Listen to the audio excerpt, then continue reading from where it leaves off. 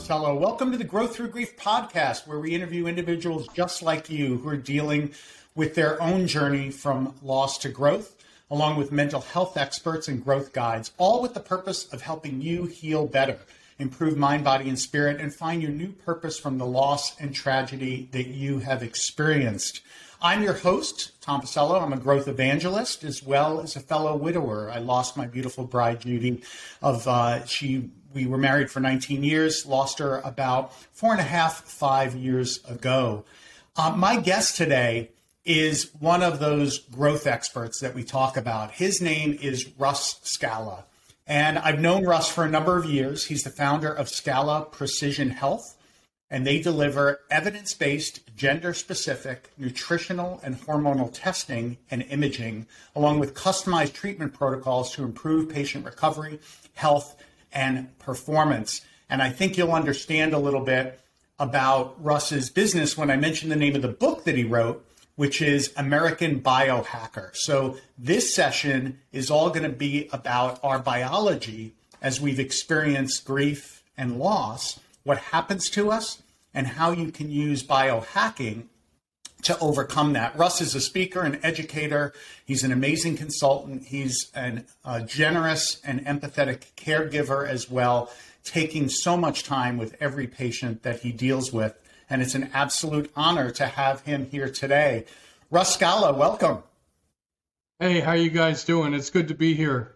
Awesome. Man, thank you so much. So many of us, we've been through an incredible battle. And for me, it was a 10-year on and off kind of roller coaster of dealing with first breast cancer and then a glioblastoma brain tumor with my late wife, Judy.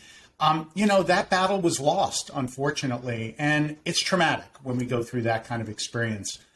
What I want to know from you, Russ, is what happens to our body during that battle and then the aftermath of the grief? Yeah, okay, that's a great question. Tom, you're very knowledgeable in this. I knew from our first meeting months ago that you were trying to affect change and that you're on a journey yourself. So this is going to be really important. This is one of those situations that where traditional medicine really doesn't have the answer. And one of the answers they do have is medicating emotions, with antidepressants, and we want to avoid that. So I want to teach people, like you said, physiologically what's going on to our metabolism during the grieving process. So one of the things that we learn is that everyone is biochemically unique. One treatment protocol can't affect everybody. Me, as an 11th hour interventionist, I have to meet the patient where they are. How long were they going through the grieving process? We know that their physiology changes. Their thyroid may slow down. Their testosterone levels may dip off. Their growth hormone levels will stop producing growth hormone if they're under stress. We see the elevated cortisol in high stress occupations. We see elevated cortisol in people that are in the grieving process. So again, how long has the person been grieving? What's their metabolic state right now? And what could we do to get them out of the railroad tracks so they could power through this and come out the other side healthy? Absolutely. So that's sort of a 60,000 foot view where we are. Yeah. And Russ, let's dive a little bit deeper because I know that a lot of the folks on that listen to the podcast really are interested in some of the details. So the first is that we're going through a traumatic experience. The limbic system is going to be activated. That's the middle part of our brain. And in particular, the amygdala. And the amygdala is what kind of kicks in and fires to then fire up the reptilian brain, the brain stem, and then the rest of the nervous system, your breathing, your heart rate, your respiration, all of that. And essentially, it puts you into fight, flight, freeze, or a new one I've learned now, fawn mode.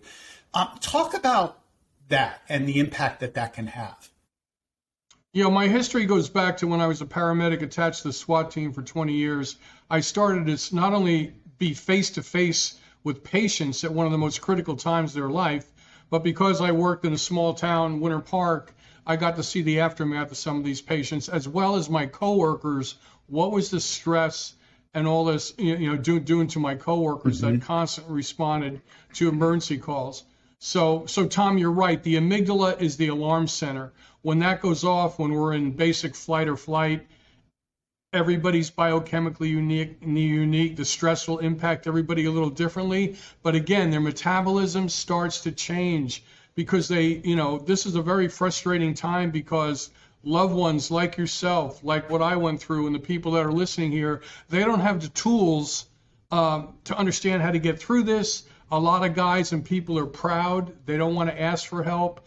And this is one of the only times that you want to be able to ask for help and not worry about what people are thinking. Get those two friends that you can really trust that will help you through this, even if they're just in the room, because physiologically, you don't have to read the book Why Zebras Don't Get Ulcers to understand that stress at whatever level, physical, mental, or emotional stress, starts to cause nutritional deficiencies, hormonal deficiencies, and this will impact our feel-good neurotransmitters, serotonin and dopamine. Now, just knowing that, we know that people are going to go in the tank.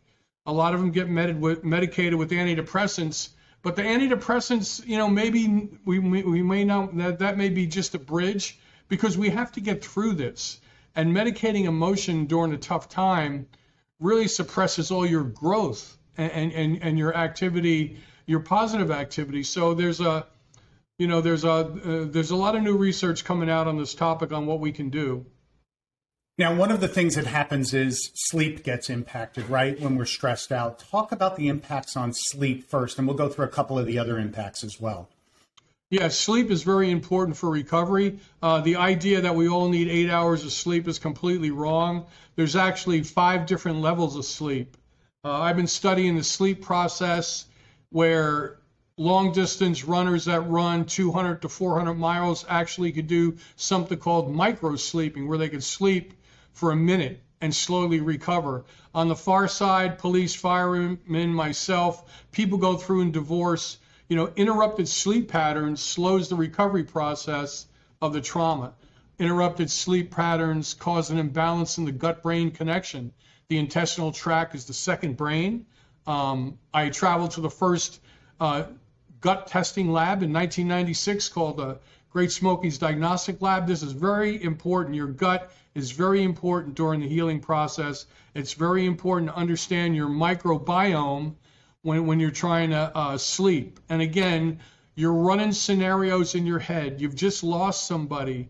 You lay your head down on the pillow at night and you start circulating these thoughts and you start ruminating. Well, in our 30s, we used to have little Pac-Men that ate up that extra stress. Once we get in our 40s and 50s, those little Pac-Men called monoamine oxidase disappears. So if we cycle or we get upset after 3 o'clock, it will disrupt our sleep patterns through the night. So again, being aware of this and plugging in some interventions that people can try, sleep is extremely important. It's extremely important. Yeah. Just shutting your eyes, for 30 minutes is beneficial to the metabolism. Yeah, so meditation can help, and then just making sure you're getting as much sleep as you need. I know that I use a sleep monitor to try to help. I knew that I wasn't getting enough sleep through recovery on some of the exercises and other things I was doing, and also just from stress. I mean, sometimes, as you said, you put your head down on the pillow and it ruminates. It ruminates over the fear of going forward and reliving the loss and things like that. And I know a lot of people are suffering through that. The other thing that stress and the amygdala being fired can do is I know that it also has caused, and you mentioned the gut biome, how important it is, but for many of us who've gone through this, sometimes those increased stress levels can suppress your appetite, and it can also mess with, even if you're eating well, I know the absorption of nutrients too, Russ. Talk about that a little bit.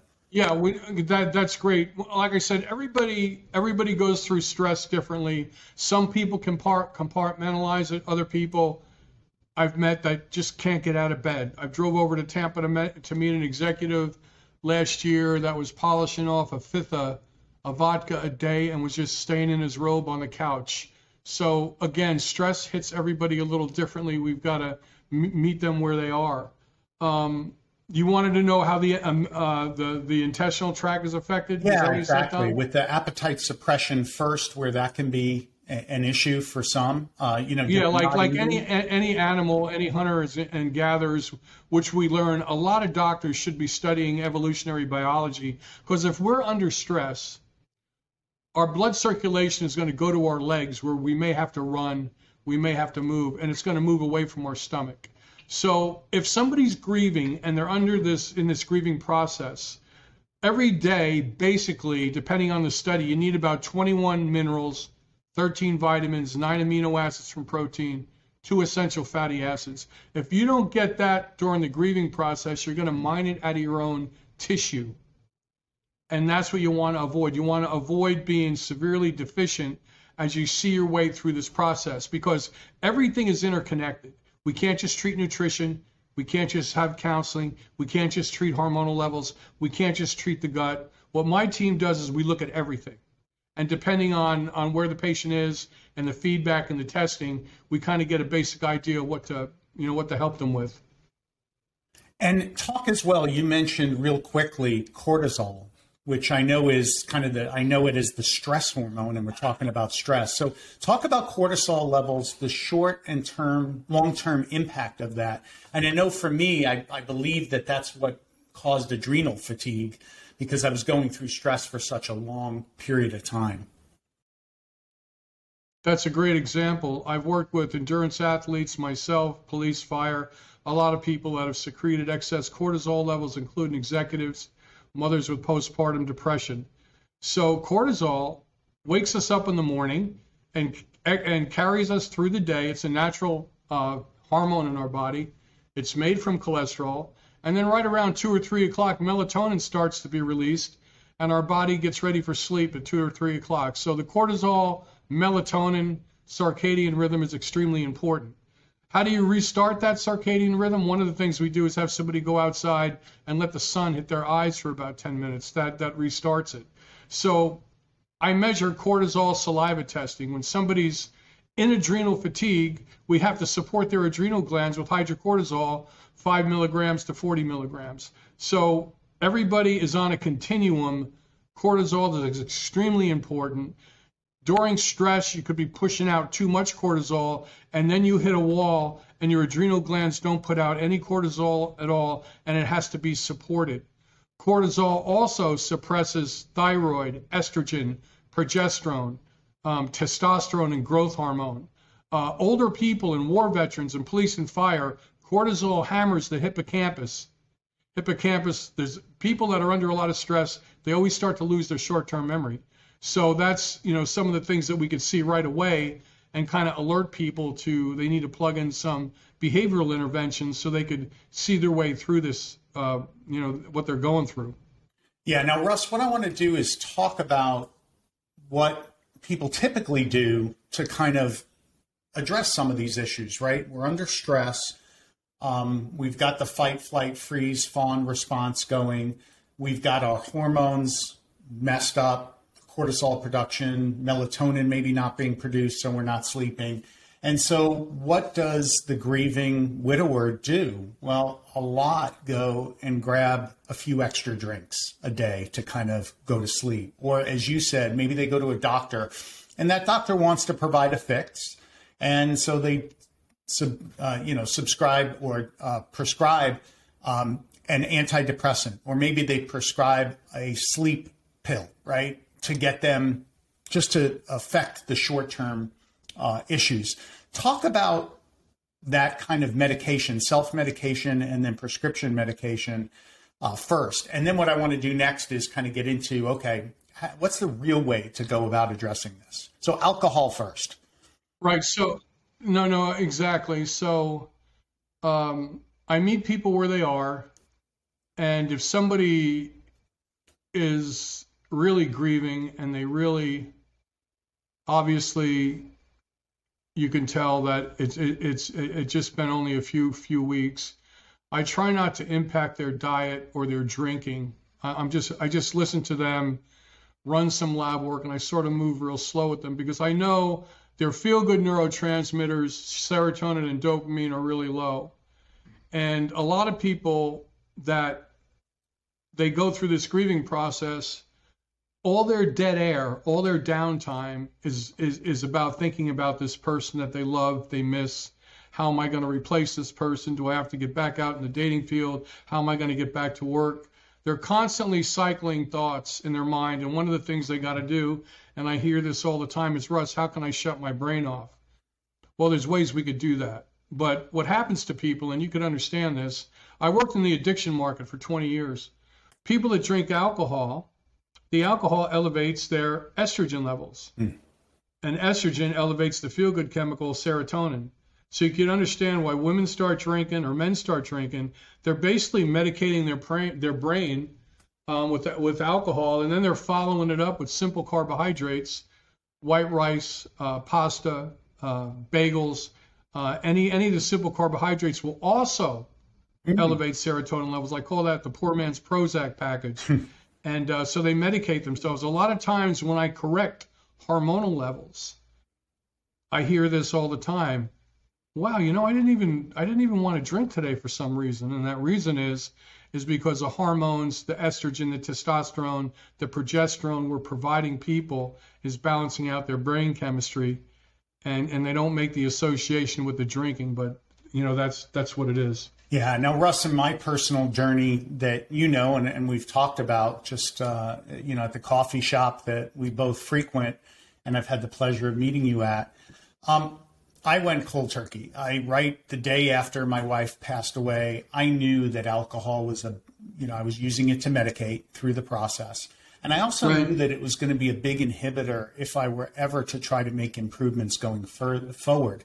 I was drinking very sugary-oriented drinks, which doubly compounded from the alcohol and the sugar. And then, like you said, one of the things I didn't realize, after the drinks, I was grabbing a bag of chips, especially went well with the margaritas that I drank. And, it was not a healthy lifestyle. And I was, blessed enough to kind of be really motivated and have hit rock bottom to, not need, although if you need it, definitely go through it. As you said, you worked in the addiction field for a while. We know that there are great treatment programs out there for those who can't on their own do it.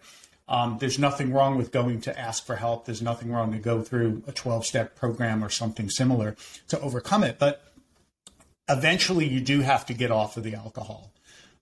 It will produce that extra estrogen, which may have a feel-good, in the near term, but it will then overpower the testosterone in your body. And as we men get older, in particular widowers, we're going to suffer from that elevated estrogen level and ultimately the lower testosterone, correct? Exactly. Yeah. Yes. Yeah. And very it's good. a temporary fix. It's medicating. And as we look to grow through this process, which we're all here to grow through the grief, and create a new 2.0 version, as you said, right away, your recommendation is try not to change too much. I agree with that. A lot of us do need that temporary crutch isn't a bad thing, but longer term, getting off of that alcohol, I think, is important. Yeah, I mean, a lot of people that I meet, Tom, they're a little standoffish. They got their guard up. Mm-hmm. They want to know about me. They want to know about my history. They want to know about what I went through. And I let them know right away that I'm not the food Nazi. I'm not the alcohol Nazi. We got to see this thing through. I say there's 4 stages of liver failure. So we've got a lot of time, but eventually we want to cycle out of these bad behaviors because I know you want to move forward with your company. You've got kids that you want to see. You love other people and other family members. Right now, somebody just took a picture. A flashbulb just went off in your face. I don't expect you to pull a ripcord on this jet fighter that you're in. You're being twirled upside down. You're going 100 miles an hour, Mach 2 with your hair on fire. You're trying to make decisions that they're not going to be good decisions. So I try to stay on the sidelines in the beginning, send them research, tell them about other people that I work with, get some lab work done, point out the nutritional deficiencies that affect their brain chemistry. Like one guy I just did a test on last week. He's in a bad spot. He goes, man, I didn't know I was deficient in magnesium. I go, well, some people are, some people aren't. Magnesium is involved in over 700 reactions in the body. He started replacing magnesium. He goes, I could really feel it after the first week. So I didn't say anything. I'm like, okay, now I got buy-in. He understands that what we're doing is looking at his biochemical individuality, and we're going to not use sweeping generalizations, but we're going to have specific targets like a sniper to help him get out of the railroad tracks. So it's like walking up a flight of stairs, Tom, with a yo-yo in your hand. We're going to take steps up together, up the stairs every day. The yo-yo will be the diet, mood, fluctuations of energy levels. Yeah. And as you said, Russ, if you can get the balance in the brain fixed so that the serotonin is being produced, the dopamine is being produced the right way, then you feel less of a need for that medication. Same thing when it comes to the doctor medication of antidepressants and sleep aids, right? If you can get the melatonin right, if you can get the dopamine, the serotonin, and the oxytocin kind of all at the right levels, then maybe you don't need those antidepressants and sleep aids in the long term. And one of the things, if you go through this and change your physiology, your brain is actually developing new brain tissue. As you know, we talked about neuroplasticity. Yeah. While you're going through this process, while you're following some basic protocols, your brain is developing new brain tissue because your brain is releasing something called brain-derived neurotropic factor. That's miracle growth for the brain. Now, if you take an antidepressant or if you medicate yourself with alcohol, you may be shutting that process down. So again, I always my team, we try to meet people where they are, really see how their metabolism and they're being impacted. I like to get, tell me what you do on a daily basis from getting up in the morning to going to bed at night. And that sort of gives you an idea where people are. Yeah. So when you begin the healing process with your patients, Russ, to overcome grief, if someone's suffering from grief, or I know you deal with a lot of other issues, but I know a lot of these are the same. First is you like to get a baseline with them, right? What is a day in the life of, if it was me as the patient and you treating me, what's a day in the life of Tom look like? That's one of the first things that you do, right? Yeah, I get, first of all, I do therapeutic listening for a few hours. I send them to some videos because I want to educate them. I've got the Russ Scala YouTube channel where I have a lot of free videos. They can learn about the gut-brain connection, how stress impacts the body. Those videos are 4 minutes, short attention span, but I start planting the seed. And then once I talk to them, I do therapeutic listening. Then about my third or fourth consult, I start plugging in very basic interventions that they could apply. Because at that point, they're trying to get through, not every day, they're trying to get through every couple hours. And then, Russ, you go and do some blood testing, right? Talk about that. Talk about what you recommend there.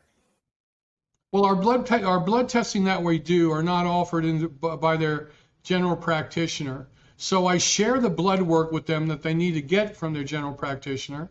And sometimes the general practitioner says, I don't know what these results are going to be because I've never ordered this before. And it's basically looking at estrogen, testosterone, growth hormone. It's looking at all the hormonal levels and the endocrine system.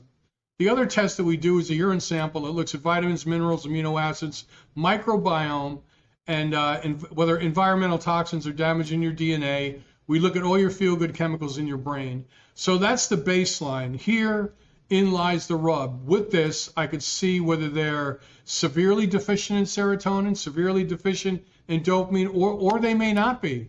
Maybe they're able to compartmentalize stress and have a couple of drinks a night. Well, a couple of drinks a night after you just lost a loved one, to me, is not that bad.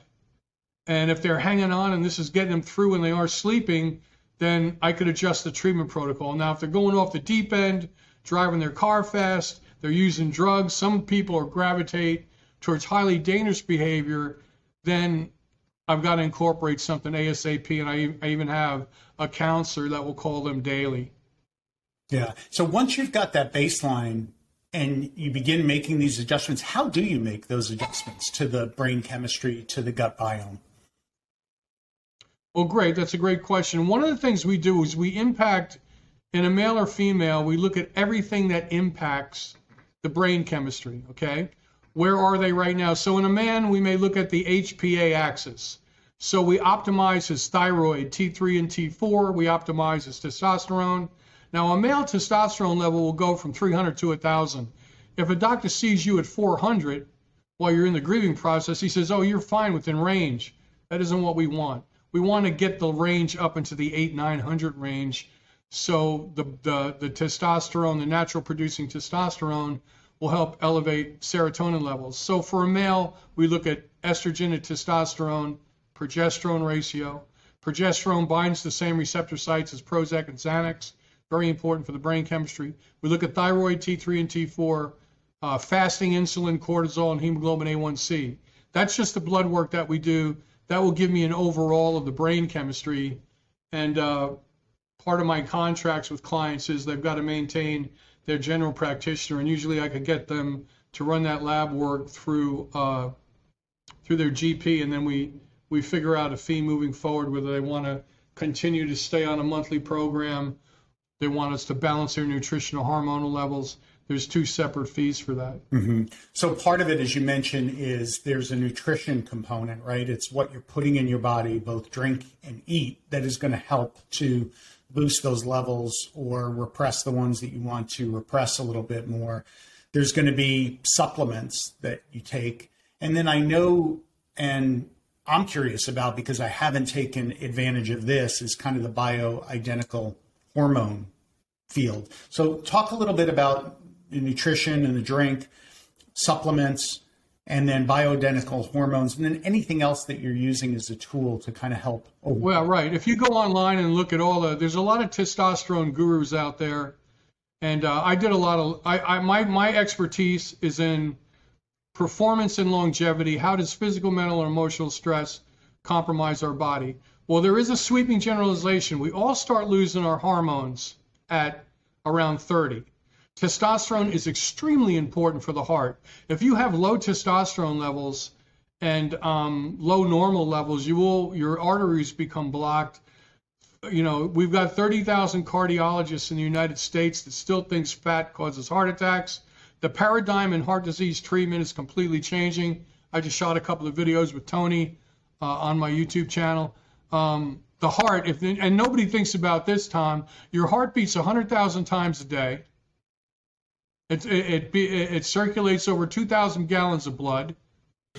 And just that motion alone can cause blockages in the arteries. And that's what a lot of people don't understand. Can you imagine a pump that starts a few weeks in vitro and can beat all the way up until you're almost 90 years old? It's phenomenal to think about.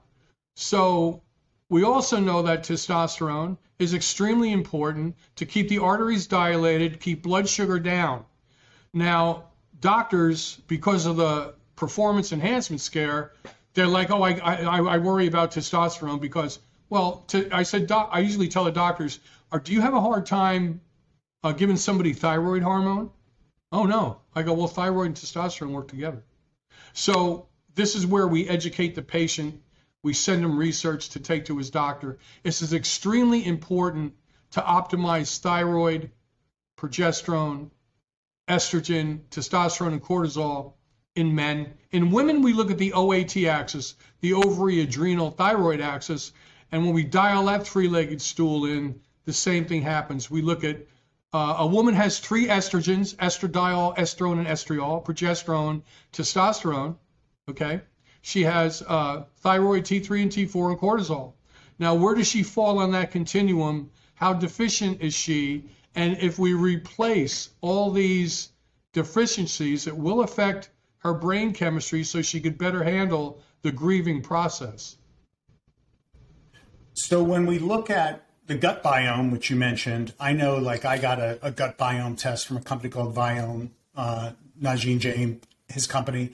And it was really helpful for me to balance my diet, to really optimize my second brain, my gut, which then influences your venal vagus nerve and then communicates up to your brain, and it goes right into your limbic system. When you have a gut feel, that is your brain and the limbic system kind of activating to kind of control your emotions, and that's the emotional tie to the gut. So the gut is really responsible for a lot of mood, a lot of fight, flight, fear responses that go on, and you've got to optimize that. So when I got very good. Yeah, I got that gut biome test, it really gave me a list of, okay, here's what it looks like from a bacteria and viral level, but also here's the foods that you really should be eating to turbocharge that good bacteria, to instill growth in that good bacteria, and then also the foods that you should be avoiding that are going to create more of the bad hormones or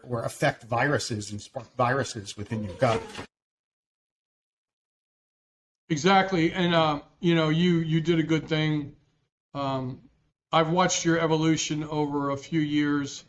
The only thing different is if you and I met a few years ago, we would have pulled all this together really fast for you. And that is what it is. But now us sharing this information, people are going to listen to us. They're going to see that there's light at the end of the tunnel. They're going to know that their doctors don't have this information. And this is how we pay it forward, Tom. It really is.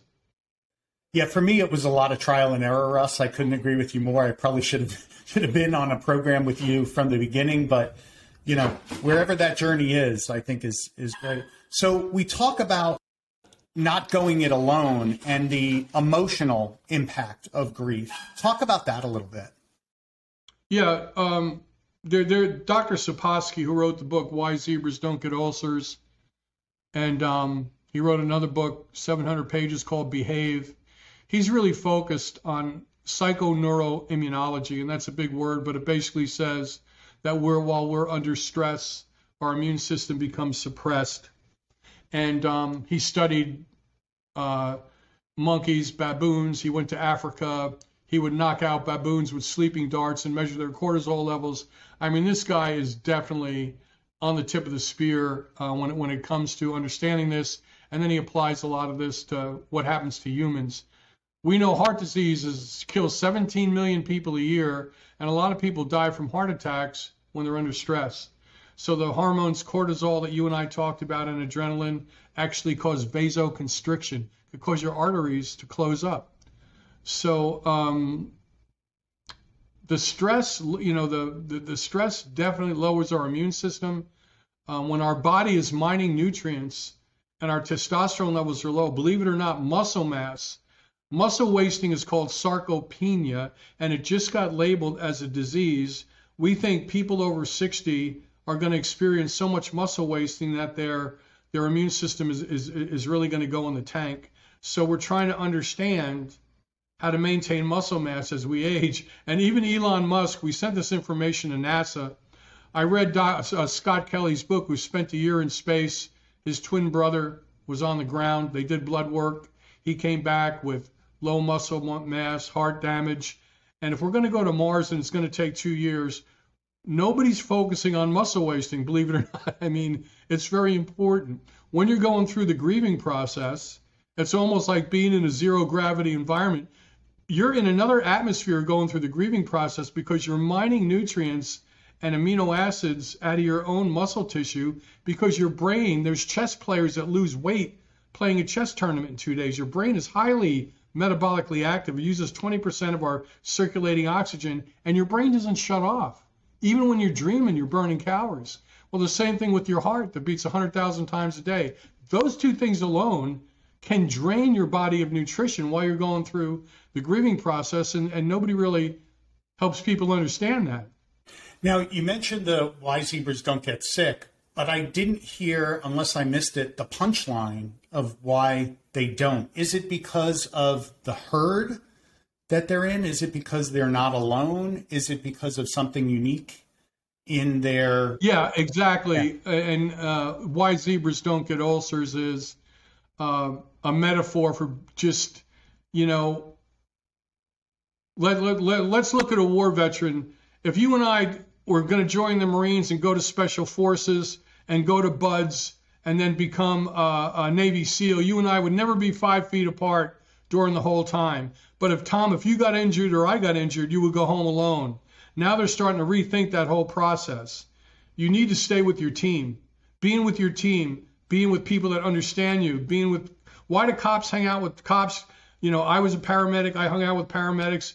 I isolated myself because A normal person that's raising children, they don't want to hear all the bad stuff that we see. Yeah. And me being an 18-year-old paramedic, seeing stuff I've never seen before, I didn't have nobody to talk to. So I definitely didn't want to take these horrific stories home to my parents or my girlfriend. So a lot of times I would isolate myself. I would drink at the time and try to deal with it, and that wasn't the way to go either. Yeah, and so having a tribe, like what the Growth Through Grief community is about, what other communities are about in the grief, whether it be a grief share or other outlets, I think is really important. And I know that in the beginning, I certainly had friends that would reach out, friends that cared, but they were part of my old almost persona, right, of the husband, of the father. And those were the relationships. And I really needed to find almost a new tribe, not to replace that old tribe, but a tribe of, as you said, kind of fellow paramedics or fellow firemen, or now in this case, fellow widowers who have experienced this, so that we can share a little bit and so that we know that we're not. Yeah, but you're defining. Yeah, and what we're doing right here is so important. It's as important as the nutrition. Like I said, what you and I are doing right now to educate people, with me growing up in Jersey, my dad was a union president. We were pretty tough. When I lost both my parents, a few people came out of the woodwork and said, "Well, I know what you need." I'm like, "You have no idea what I need." Mm-hmm.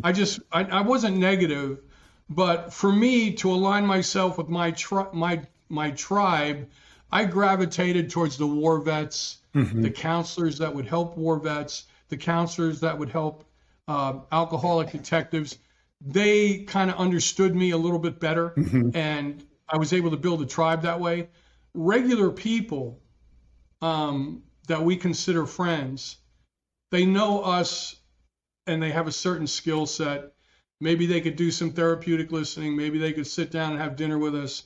But that's it. That's all they could do. No disrespect to them. But like mm-hmm. you said, finding a new tribe, like you said, of fellow widowers, you have more of a connection with them than you do your neighbor who you've known for 15 years, right? Yeah, absolutely. And like you said, it's not like abandon those friends. Although I know that some people who've gone through this process have kind of reevaluated their friend groups to maybe remove the ones that were a bad influence that could take them down that wild path or that destructive path, right? Replace them. Yeah, the energy vampires. The energy vampires are they're just not good. It's like, come on, Bubba, let's go out. Let's go get a few drinks. And I'm like, I don't need a few drinks, man. Yeah. I'm trying to get through this. I balanced out my hormonal levels. Actually, my clients that needed me are almost a second family to me. I've had clients for 15 years. And I maintained my client contact. And even when I was going through my darkest time, I still felt like these people needed me, and I had to step up to the plate. And I couldn't go down completely because I knew they needed me, and that's sort of how I was raised. But the other people that I met a couple of counselors that said, "I know what you're going through." The guy sitting across the table with me was 300 pounds. I'm like, obviously you don't know what I'm going through, and you're medicating yourself with food. Hit the bricks. Kind of said that in my head. Yeah. It's very lonely while you're going through this. That's why meeting like-minded people, having people that are grieving, hear what you and I are talking about, they can almost start the process after they watch our video. And that's what got me out of bed when I knew we were going to do this. I'm like, okay, we could really make some difference. We can make a difference. Absolutely. And you did mention another one quickly. I won't go into this too much because I want to get to the one piece of advice you can give. But you did mention helping others as one of the ways that you healed. You had your patients, you were able to kind of help them. And I think there's something really to be said for that. It's finding your tribe from a mental and a spiritual place, but also a mental spiritual place is if you're in a place where you can help and you can have that purpose and you can feel like, hey, even if I'm grieving and even if I haven't figured everything out, if I could just be there for someone else and be there to listen and be there to help them, that actually helps you at the same time. And I know this has been, creating Growth Through Grief and participating in this with other widowers has helped me as much as it's helped anyone else. Yeah, I think that's very important. You would think that when you're in the grieving process, you would think you're handcuffed to the Titanic and you want to isolate yourself, but it's the complete opposite. Mm-hmm. Like if you meet somebody and you know that they need somebody and you kind of get up in the morning and you think about how they're doing, how they may need you, it gives you that interval of time, Tom, like you did. You're helping this person. And while you're trying to impact their life, you're forgetting about what you went through. Yeah. And then when you lay your head down on the pillow at night, you're going, wow, I really hope so-and-so gets through this.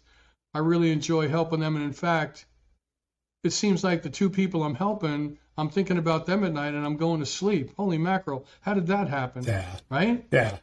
I swear.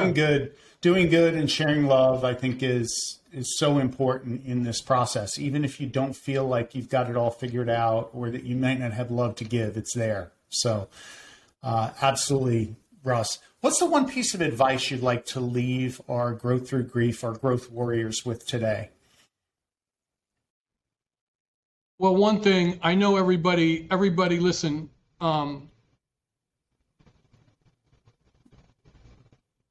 it's going to be painful, but suffering is optional. You don't have to suffer. And listen to what Tom and I said. There's some basic things you could do, even if your world is upside down.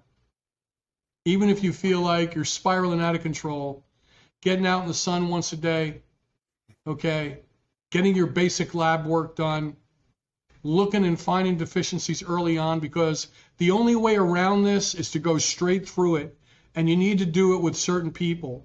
And this community, I don't know of another community like this. This community can be life-saving for you. You know, Eric Topol, the head of the Cleveland Clinic, wrote a book 7 years ago. It's called The Patient Will See You Now. He said people are going to form communities. People are going to run their own lab work. People are going to heal each other, like Tom's doing here, all without a physician, and that's coming true as we're talking. Russ, I absolutely love that. And thank you so much, brother, for participating in the Growth Through Grief podcast, sharing your biohacking advice. I know that you too have experienced loss of your parents and know this well. So thank you so much for that personal experience and personal advice. Yeah, I just feel this is my mission, and I love what you're doing, and hopefully we'll keep brainstorming together, Tom. Absolutely, and we'll definitely have you back, because I do want to deep dive on a couple of these topics a little bit more. Man, if you like what you've heard, please hit the like button. Be sure to subscribe to stay up to date on the latest episodes of our podcast. And until next time, my growth warriors, keep growing.